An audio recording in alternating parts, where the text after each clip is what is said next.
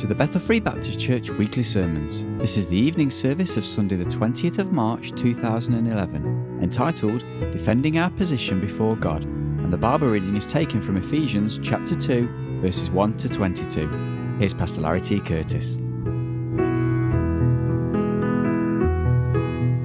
We'll be looking at Ephesians chapter 2. We're going to read the entire 22 verses of Ephesians chapter 2.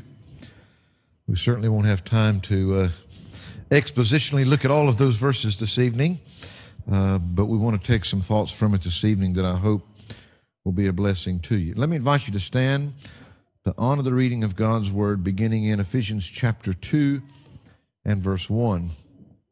And you hath he quickened who were dead in trespasses and sins, wherein in time past you walked according to the course of this world, according to the prince of the power of the air, the spirit that now worketh in the children of disobedience, among whom also we all had our conversation in times past in the lust of our flesh, fulfilling the desires of the flesh and of the mind, and were by nature the children of wrath, even as others. But God, who is rich in mercy, for his great love wherewith he loved us, even when we were dead in sins, hath quickened us together with Christ. By grace ye are saved, and hath raised us up together and made us sit together in heavenly places in Christ Jesus, that in the ages to come he might show the exceeding riches of his grace and his kindness toward us through Christ Jesus. For by grace are ye saved through faith, and that not of yourselves, it is the gift of God, not of works, lest any man should boast. For we are his workmanship, created in Christ Jesus unto good works, which God hath before ordained that we should walk in them. Wherefore remember that ye being in time past Gentiles in the flesh, who are called uncircumcision by that which is called the circumcision in the flesh made by hands, that at that time ye were without Christ, being aliens from the commonwealth of Israel, and strangers from the covenants of promise, having no hope and without God in the world. But now, in Christ Jesus, ye who sometimes were far off are made nigh by the blood of Christ. For he is our peace, who hath made both one and hath broken down the middle wall of partition between us, having abolished in his flesh the enmity, even the law of commandments contained in ordinances, for to make in himself of twain one new man, so making peace, that he might reconcile both unto God in one body by the cross, having slain the enmity thereby, came and preached peace to you which were afar off, and to them that were nigh.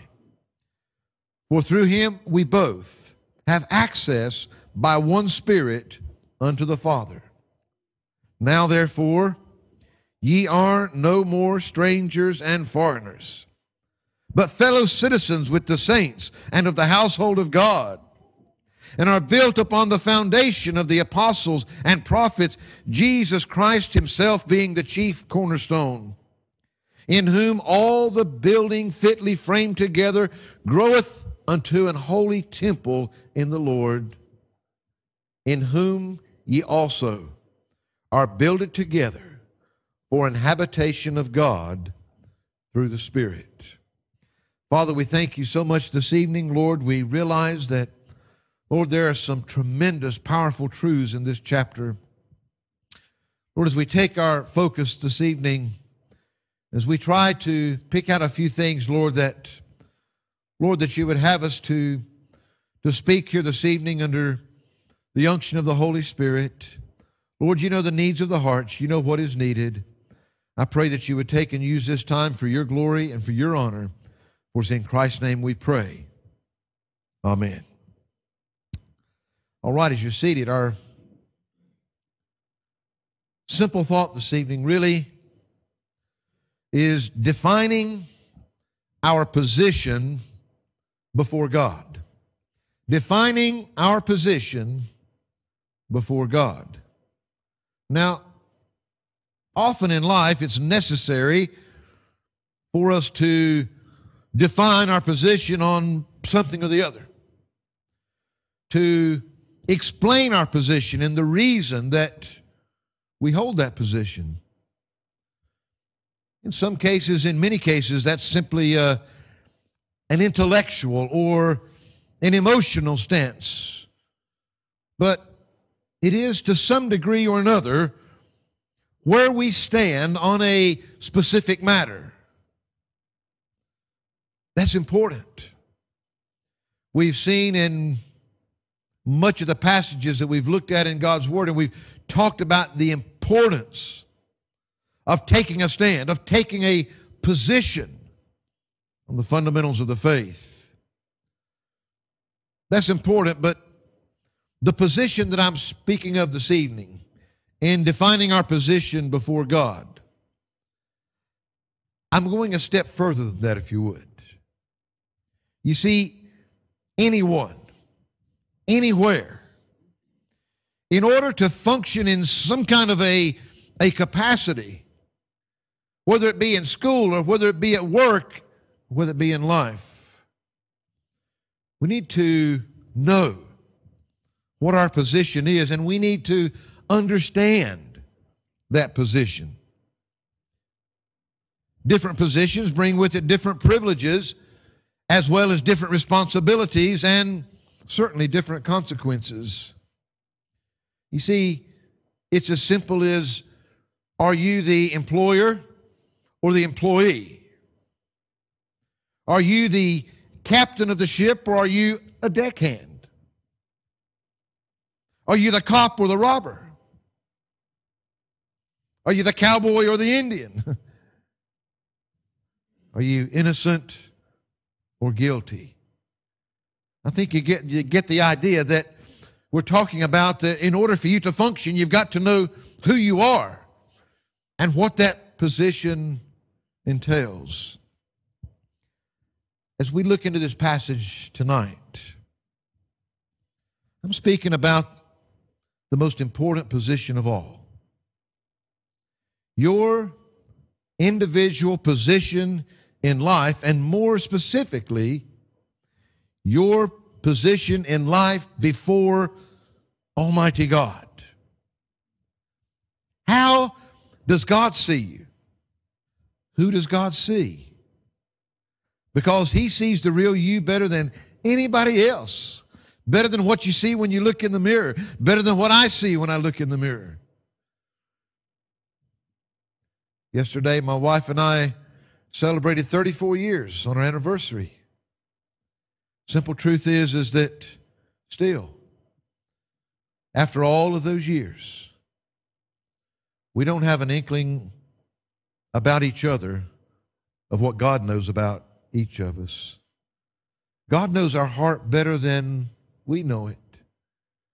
And I'm just asking you simply this evening as we begin, and hopefully by the end you can answer this. When God looks at you, in God's presence, what does God see? You see, if you're to function in life, in this spiritual realm, to some degree, you need to know and understand your position. I want us to go back here, first of all, and I want us to just read these first 6 verses again. It says, and you, speaking specifically, of course, the Apostle Paul was writing to the saints in the church at Ephesus, and you, his children, the Christians that are in this church, you hath he quickened, made alive. You hath he quickened who were dead in trespasses and sins.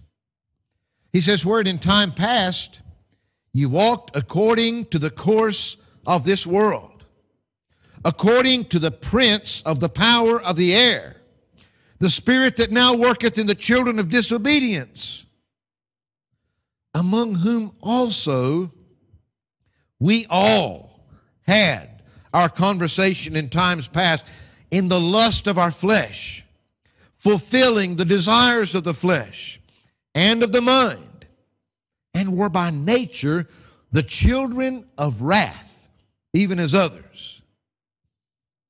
But God, who is rich in mercy for his great love wherewith he loved us, even when we were dead in sins, hath quickened us together with Christ. By grace ye are saved, and hath raised us up together and made us sit together in heavenly places in Christ Jesus. You see, he begins here. We've got to realize, what position are we in? Dead or alive? He said you were all dead at one time before God quickened you and made you alive. Are you walking according to the course of this world? Or are you seated in heavenly places? Are you following the prince of this world? Or are you following the King of glory? Are you living in the lust of the flesh, fulfilling the desires of your flesh and your mind? Or are you living in the love and the mercy of God, fulfilling his will and his desires? Are you a child of disobedience and wrath? Or are you a child of God, a child of the King, as we sang there earlier? You see, today, right now, every one of us here, you're either in the world or you are in Christ Jesus. One of the two. You are either in the flesh or you are in Christ Jesus. Every individual here is either dead in sin or alive in Christ Jesus. Your position means everything. It means more than any other position containing to anything else in all the world.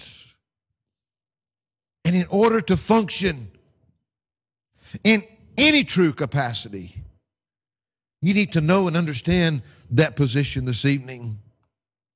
You see, if you are functioning to whatever capacity that you are in this world without Jesus Christ, may I simply challenge you this evening to examine your position? You see, you need to at least be honest and recognize your position, the privileges that it extends to you, and the practice that is expected of you, whatever we're talking about in life. Certainly when it talks about our spiritual position before God. You see, examine your position. Look deep inside and be honest this evening. We've just gone through all of these. These were all taken right here in these first few verses of this chapter. You're either one or the other. Are you dead or alive? Are you feeding your lusts, your desires, or God's? Are you walking in the flesh? Or are you walking in the Spirit? You see, the first thing that you've got to do is to be honest with where you are right now. Now, if you're in this world, if you're in your flesh without the Lord Jesus Christ, what privileges does that extend to you? Well, Satan will give you some privileges as a lost person. Sure he will. We just got through reading about some of them. He'll give you the privilege to fulfill all those hideous, sinful, fleshly desires that you have. To focus upon feeding the flesh. And that's much of the kind of society that we live in today. Do what makes you happy. Do what feels good to you. And don't worry about anybody else or the consequences that it brings. That's the privileges. If you're sitting here as a dead person, if you're sitting here in the flesh rather than in Christ, hey, I got to tell you, Satan doesn't lie about the fact that some of those sinful privileges, hey, they can be fun. They really can. Your flesh can enjoy them immensely, at least for a little while. For a while. If you're willing to pay the price, because it will cost. If you're willing to face the ultimate consequences, then you're more than welcome to do it. Turn with me in your Bibles to the book of Hebrews. Moses had to deal with that same thing, you know. He had to recognize the truth of the kind of privileges that he had on the one hand in this world and on the other hand in God. Notice what he says here in Hebrews chapter 11, picking up in verse 24. He says, by faith, Moses, when he was come to years, refused to be called the son of Pharaoh's daughter, choosing rather to suffer affliction with the people of God than to enjoy the pleasures of sin for a season. He had a choice. You know, if he went with God's people, they were slaves. They were literally being treated as the dirt, as scum. Or here he could live in the palace with all of the great privileges that went with it. But rather than to be called Pharaoh's daughter and have all of the privileges of the power and riches of that land at that day, he chose rather the afflictions of the people of God rather than to have those pleasures which he knew, yes, the Bible says, to enjoy the pleasures of sin for a season. Notice what it says next. Esteeming the reproach of Christ greater riches than the treasures in Egypt. Wow. He'd rather be reproached for Christ rather than to enjoy all the treasures in Egypt that could be his. Why? For he had respect unto the recompense of the reward, because he knew what the price was in the end. He knew what the end was. He knew what it would cost him. And right now, there was such a difference in the consequences of the choice and the position that he took that right now he would rather suffer with God's people and have none of the treasures of this world than to have all that the world could give him and have to pay the price at the end of it. Because though there could be some joy for now, it wasn't going to last long. By faith, the Bible says he forsook Egypt, not fearing the wrath of the king, for he endured as seeing him who is invisible.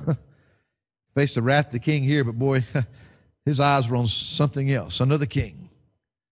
Through faith, he kept the Passover and the sprinkling of blood, lest he that destroyed the firstborn should touch him. He'd seen God's chastisement before. He didn't want it to touch him. By faith, they passed through the Red Sea as by dry land, which the Egyptians, essaying to do, were drowned. You know, it wasn't even the next world. It wasn't even in the next world that those Egyptians had to pay their price. It was in this world. Moses recognized. He recognized this evening, and you see the simple truth, every human being alive has the same choice to make. Every human being alive is either in the flesh or in Christ Jesus. There is nowhere else that we can exist. Your joy for a season has a price, and it has an ultimate consequence that you should consider. You see, I have people come sometimes and, folks, the price of sin can be far higher. The devil will never show you what is at the end of the road. He'll show you the joy and the fun, the excitement. Boy, you can have a great time right now. But where does it end? Well, we know that ultimately, Romans 3:23 says, for the wages of sin is what? Death. Dead or alive? Wages of sin is death. Gift of God is eternal what? Life through Jesus Christ our Lord. It's the only option. The wages are there. You see, the consequences that face is that when you leave this world, there is no choosing then. There is no option. The wages of sin is death. But the sad thing is, many times, even before you get there, the consequences of sin can be lasting. You know, the simple truth is that you can get forgiveness from God, but you can still have the consequences of that sin that you were involved in still in your life. They don't just go away. We find that here the position must be examined. Everybody's somewhere. And yes, I'm challenging you this evening because nobody in all the world knows what your position is except you. There are certain privileges that are extended to you, and if you choose to be in the flesh, there are certain things that you'll get for that. You'll get some gratification in your flesh. You'll get some fun times, but you're going to pay a high price. Do you want the treasures of this world, the fun of this world, the gratification of your flesh now? Or do you want eternity with Him?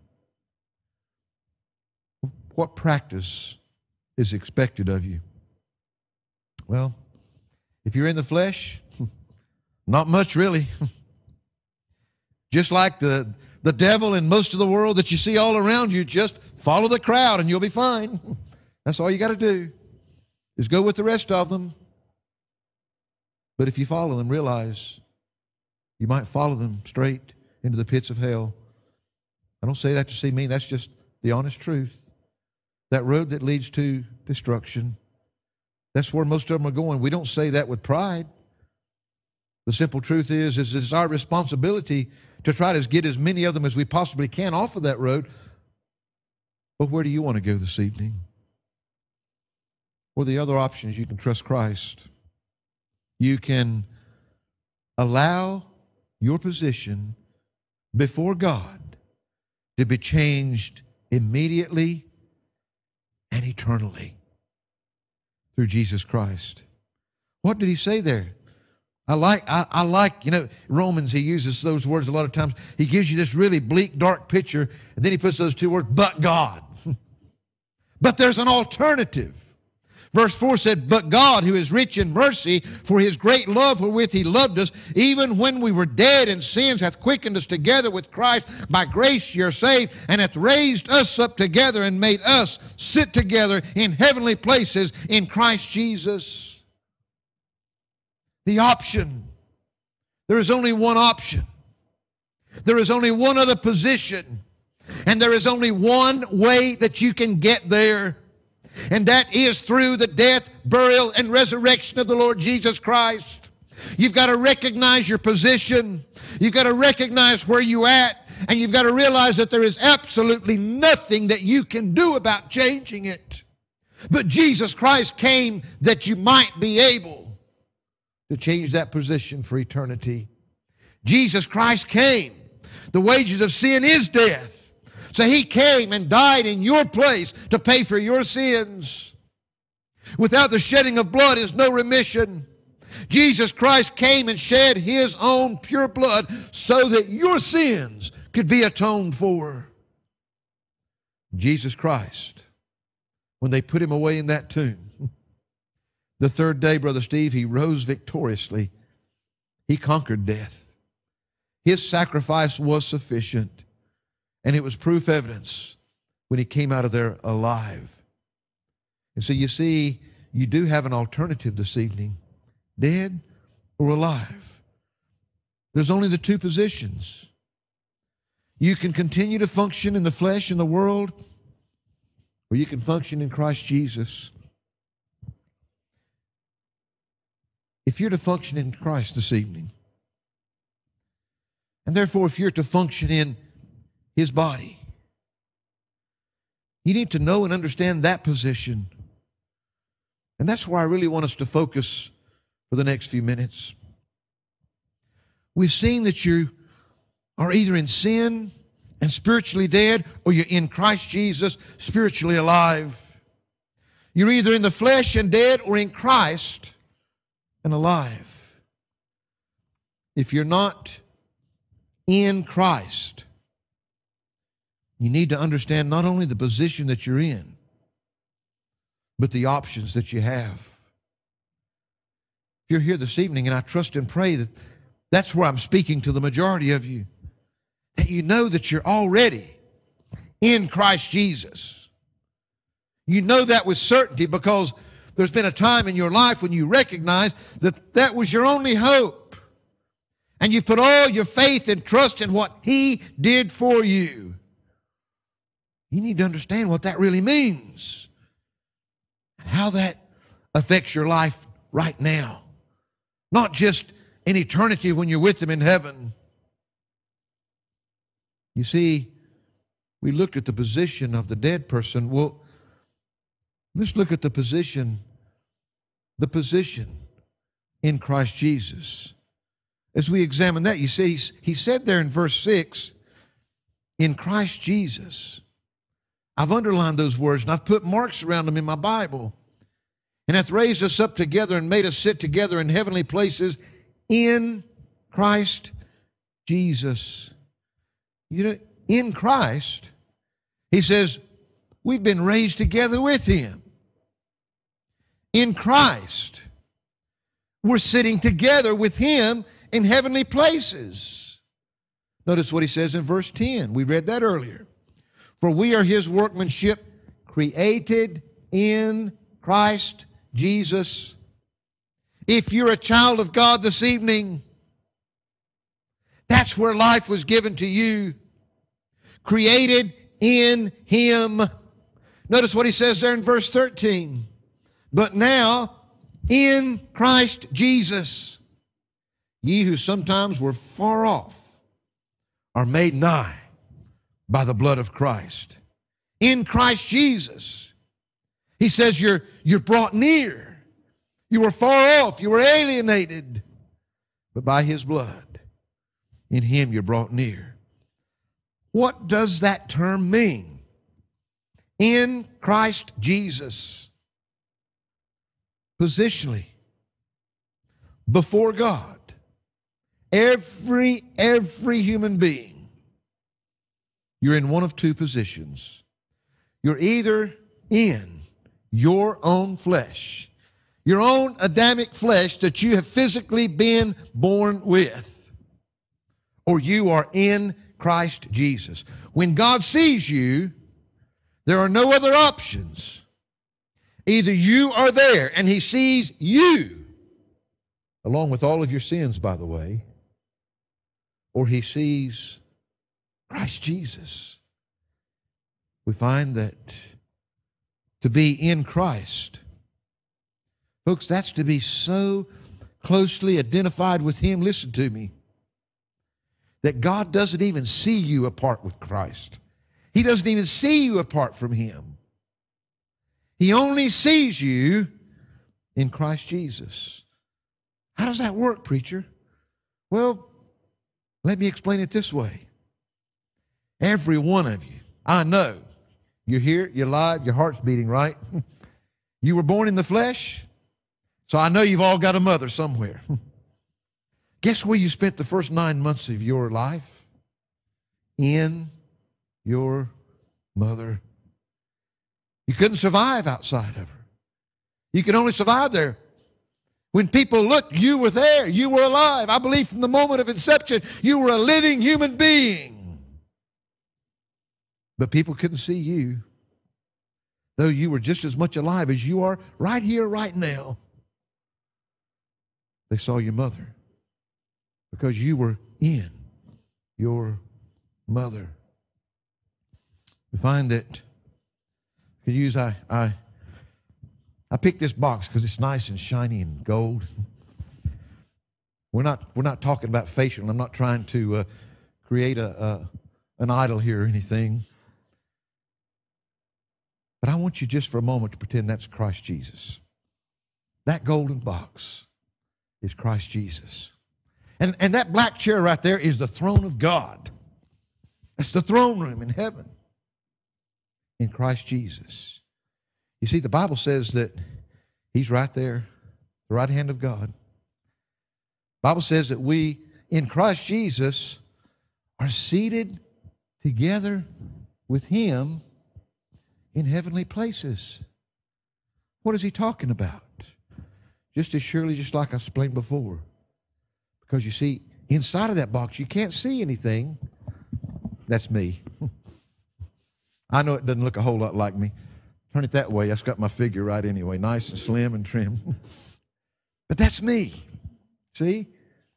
And the simple truth is that God looks down here and He sees all of us. There's only two ways that He can see you. He can see you on your own, in your flesh, with all of your sins. Or He sees Christ because you're in Christ. And when He looks, He only sees Christ because you're in Him. Nothing can get you out of there. Nothing can ever remove you from there. You see, He no longer sees any of that sin because you're in Christ Jesus. That's the simple picture that He's trying to give us positionally, spiritually. If we look at ourselves, we don't see that. That's why the only way, we're going to look at some of the privileges here. The only reason you got those privileges is because Christ has got them. Because you're in Him. Just like when you were in your mother's womb. Wherever she went, you went. You couldn't be left behind. You were there. The simple truth is that Christ Jesus, He's there in the flesh, in our natural births, in the sinful flesh. God sees all of us, every one of us. But in Christ, you see, when He sees that human being in the flesh that's still outside of Christ, He sees all that sin. But guess what He sees when He looks for my sin?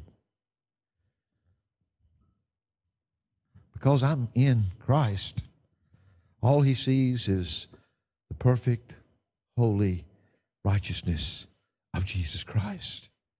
Not because that's what I am in the flesh, but because I'm in Him. And that's what He is.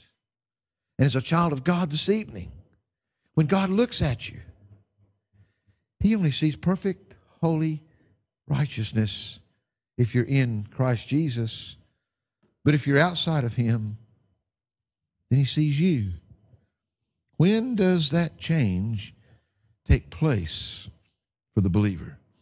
Well, He gives us a couple clues here. Notice, first of all, in verse 5, He says that we're quickened, we're made alive together with Christ. And then He tells us in verse 6 that we were raised up together with Christ. Now, verse 10 says that we were created in Christ Jesus. And verse 13 says that we were brought near by the blood of Christ. So according to these verses, there's no doubt it's all tied together with Jesus Christ dying, shedding His blood, and then rising from the dead. Now turn over a few pages in your Bible to 2 Timothy chapter 1. 2 Timothy chapter 1. And notice what he says here in verse 9 and 10. He says, who hath saved us and called us with an holy calling, not according to our works, but according to his own purpose and grace, which was given us in Christ Jesus before the world began, but is now made manifest by the appearing of our Savior Jesus Christ, who hath abolished death and hath brought life and immortality to light through the gospel. You see, that's pretty mind-boggling if you try to think about it for a minute. This position that the believer has in Christ, that position that we have in Him, when that's all that God sees, is our Lord Jesus Christ. It's been given, he said, according to God's own purpose and grace. And then those next words says, before the world began. God purposed it. God planned it. God performed it. It had absolutely nothing to do with us. And it had everything to do with Him and His grace. Before the world even was in existence, God had looked down through the millenniums, and God had seen you, and God had purposed in His heart this position for you in His Son Jesus Christ. But it's, however, he said, made manifest. In other words, it's revealed and brought about, he says in that next verse, by Jesus Christ through the gospel. You see, God planned and put everything in place for your salvation before He ever even created this world. Jesus Christ, He came and revealed it and brought it about when He came and shed His blood on Calvary, when He died, was buried, and rose again the third day. That's when it was revealed. God had already planned it before anything was in existence, but it was revealed and brought about by Jesus Christ when He came to this world and died for your sins and rose the third day. There and then is where our position as believers in Christ was settled. Then and there. However, it's only through the gospel. And you see, the gospel is an individual thing down to you. It's only through the acceptance of that gospel personally in an individual's life that it's appropriated to you. Get this picture. Before anything was, God was. And as God looked down and saw you, God planned for your salvation. He sent His Son, Jesus Christ, to accomplish everything that was necessary. That's when that plan was brought about. Jesus accomplished it all. And then for every believer, the greatest and most important thing that you have to do with every breath that you've got in this life is to give that gospel message to someone else. Because it's the only way through the gospel. That's the only way it can be appropriated to your life. Now, you see, that's why it becomes hard, okay? Wow, when did I get that position? Well, before the world began. God had already planned it, and that's as good as done. But then it was when Jesus Christ died and paid for your sins and rose the third day, that's when it was brought about. But now, here, only through the gospel, the moment, the instant that you'll genuinely repent and turn from your sins and put your faith and trust in Jesus Christ, that moment, you'll never, ever, ever be able, because up until that time, it's just you that God sees. It's just you. But at that instant, you're in Christ forever. God will never see you and your sinfulness again. God sees the righteousness of Jesus Christ, because by faith, you're there in Him. So we find that that's pretty amazing. We stop and think and we look at what God has done for us. It's pretty amazing. But that clock moves so fast up there on the wall. So I'm not going to turn to all these verses. I want to just remind you. If you're here as a Christian, it ought to make you shout. Let people think you're Pentecostal. That's all right. It ought to make you happy. It ought to make some joy come from you. And if you're here and you're not, I hope this evening that you can recognize and realize just what it is. At least own up to your position. I've already given you the privileges that can be yours if you want to stay in the flesh. But notice the privileges He gives us here if we're in Christ. You see, in verse 5, He says that we were dead, but we've been raised up and made alive. You can stay dead, or if you're in Christ, you can be alive. You can write these down if you want. Colossians chapter 1, verses 13 and 14. Praise God, He tells you that you're forgiven. In 2 Corinthians 5, 17 to 21, you've received the righteousness of Christ that we talked about earlier.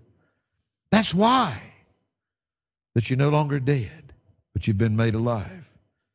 Then in verse 6, he says that we're sitting together in heavenly places. We'll look back just probably a page in your Bible to Ephesians chapter 1, verse 3. It says, "Blessed be the God and Father of our Lord Jesus Christ, who hath blessed us with all spiritual blessings in heavenly places." There it is again, in Christ. We're seated in heavenly places. We've been blessed with every spiritual blessing that is possible. In verse 7, we're confident of God's grace and kindness in the ages to come.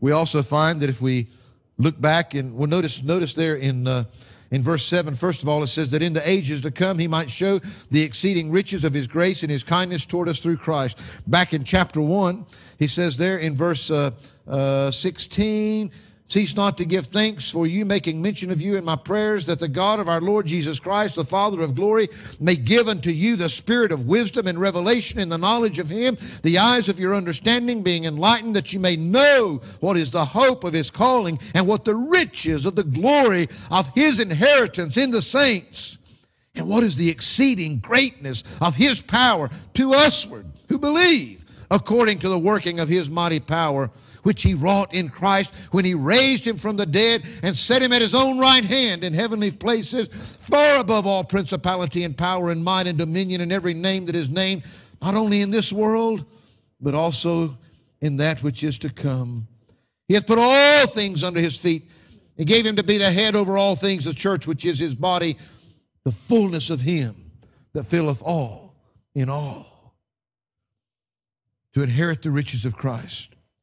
He'll tell you in chapter 3, verse 6, that you join heirs with Christ. The security. You know, when He places you there, when He gives you all of this grace and all the ages to come, nothing can get you out of the Lord Jesus Christ. In verses 11 to 13, He says you've been brought near by the blood. Back in Ephesians chapter 1 again, verses 5 and 6, he talks about being accepted. You're brought near and you're accepted in the beloved. Verses 14 to 17, that we're reconciled and made to be at peace with God. In verse 18, we're given access to the Father. Verse 19, we're made to be fellow citizens. Verses 20 and 21, we're part of the building of the church of the body of Christ. Verse 22, we're indwelt by God Himself in the person of the Holy Spirit. Now you can take those privileges that are, folks, that's nothing. That's just what we skimmed out of this chapter. The privileges that are yours in Christ, and compare them to what Satan is offering you in the flesh. You see, I like what in Colossians chapter 2 and verse 10, it's kind of summed up. Colossians chapter 2 verse 10 says, "And ye are complete in Him, which is the head of all principality and power." In the Lord Jesus Christ, you're complete. You've got everything that you need. You know, in normal circumstances, when newborns develop and they're born, they've got all their limbs and their organs and everything that they need to function as a human being. They just need to grow. Babies grow. And as they grow, they mature. And they're able to do more and more things with it. I think that too many today think that there's some kind of spiritual pollywogs. Everybody know what a pollywog is? Ever seen a pollywog or tadpole? It's just, it looks like this little amphibious, looks like a fish.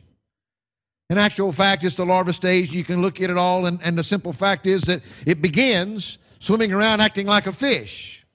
And then before you know it, suddenly a leg grows out of it. And then an arm grows out of it. And it just literally starts metamorphosizing before their eyes. And guess what it turns into? A frog with all of its parts. But he's not born with those parts. He's got some fins and things on him. I used to catch tadpoles as a kid. But the thing is that that's not the way it is with humans. That's not the way it is with Christians. What we're saying is you are complete in Christ. Stop and think. You don't need to grow any more arms or legs or anything else to function. You've got everything that you need. In Christ, you're complete. All that we need is some more growth and some more maturity, because none of us are Jesus Christ yet. A few people have claimed to be. None of us have made it there yet. And that's the difference. Peter put it this way in 2 Peter chapter 3 and verse 18. He says, "But grow in grace and in the knowledge of our Lord and Savior Jesus Christ. To Him be glory, both now and forever." You see, in Christ, the privileges that are extended, you've got everything that you need. And I don't have time really for this one tonight, but the practice that's expected of us. The practice that's expected of us. We saw what it was with, if you're in the flesh, man, just go with the crowd. Do what you want to do and don't worry about it. Of course, here in verse 10 it says, "For we are His workmanship, created in Christ Jesus unto good works, which God hath before ordained that we should walk in them." Being in Christ ought to make a difference. Notice what he says in the next chapter, chapter 3, verses 8 to 11. He says, "Unto me who am less than the least of all saints is this grace given, that I should preach among the Gentiles the unsearchable riches of Christ, and to make all men see what is the fellowship of the mystery, which from the beginning of the world hath been hid in God, who created all things by Christ Jesus, to the intent that now unto the principalities and powers in heavenly places might be known by the church the manifold wisdom of God, according to the eternal purpose which He purposed in Christ Jesus our Lord."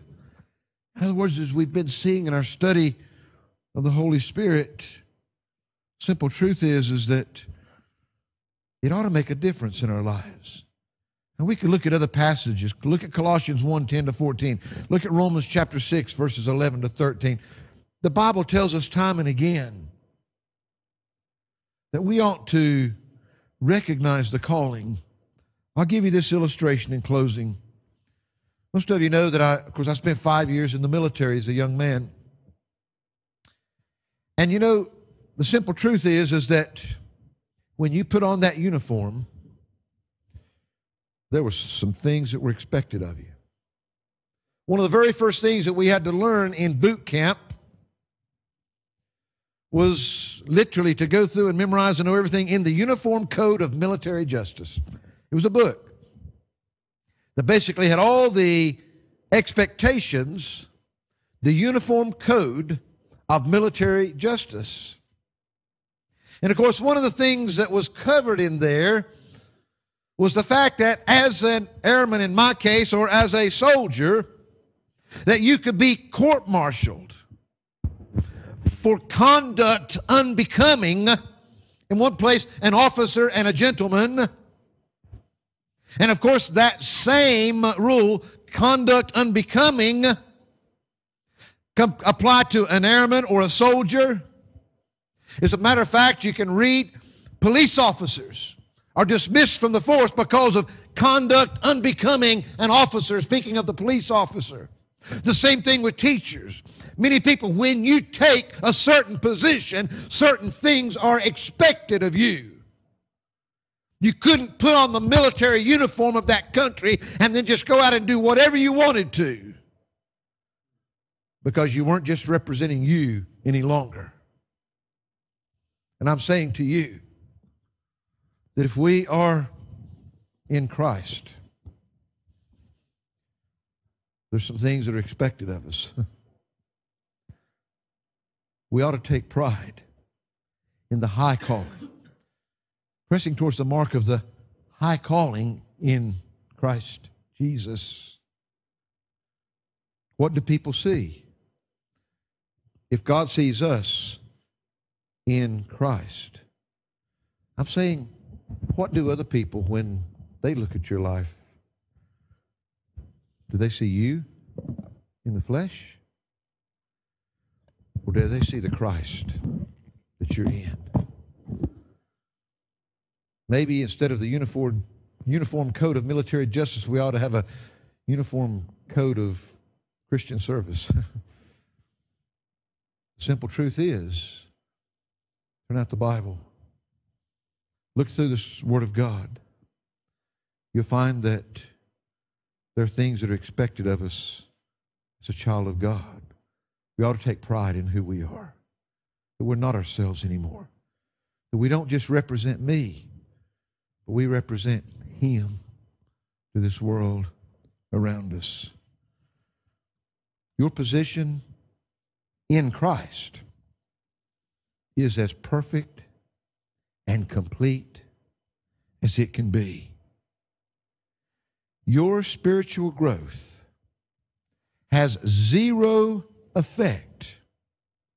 It does not affect nor alter your position. Your salvation spiritually gives you that position before God. But that spiritual growth very, very much affects your practice and what the others see when they look at your life. We can say we love Him, we can say we belong to Him anywhere, but are we living up to the standards of who we represent? Can you define your position this evening? Are you willing to truly define your position and acknowledge what that position means? Christians, boy, what a glorious thing to know that God sees you in Christ. The wonderful privileges that are yours as a result of that. My greatest challenge to you this evening is, are we living up to the standards that's expected of us? But if you're here and you don't know that you're in Christ. My challenge is to you. You can keep on in the flesh if you want to. You can enjoy the things that are there for a season. Or you can change your position for all of eternity in Jesus Christ. Enjoy the privileges that come with that position. And of course, the responsibilities are greater. We said right in the beginning, the responsibilities change with the positions that you hold. If you're the president of the company, there's a little bit more expected of you than if you're the one sweeping the floor. As human beings, one is worth just as much as the other. But I'll guarantee you whoever owns that company is going to expect more from one than the other because of what he's paying him for what he's doing. There's more expected of us as God's children. But boy, that which we get, that which is ours, is worth it all. Father, we thank you this evening, Lord, as we have looked at this passage, and I pray, Lord, that in this, that somehow that you take and through these verses, allow the believers here this evening to rejoice in their position that they have in Christ. A position that, Lord, can never, ever, ever change. And I pray that it would challenge all of us to practice, to live up according to that position that we've been given. And Lord, for those that are here that don't have that certainty of knowing, Lord, that as you look at them this evening, you see them and you see their sin. Oh, I pray they'd be challenged most of all to come to recognize the position they can have in the Lord Jesus Christ. That by your love, by your mercy, by your grace, you've offered that to them. But here this evening, they have a choice. Will they accept it? Will they receive it? Or will they reject it? In Christ's name we pray. Amen.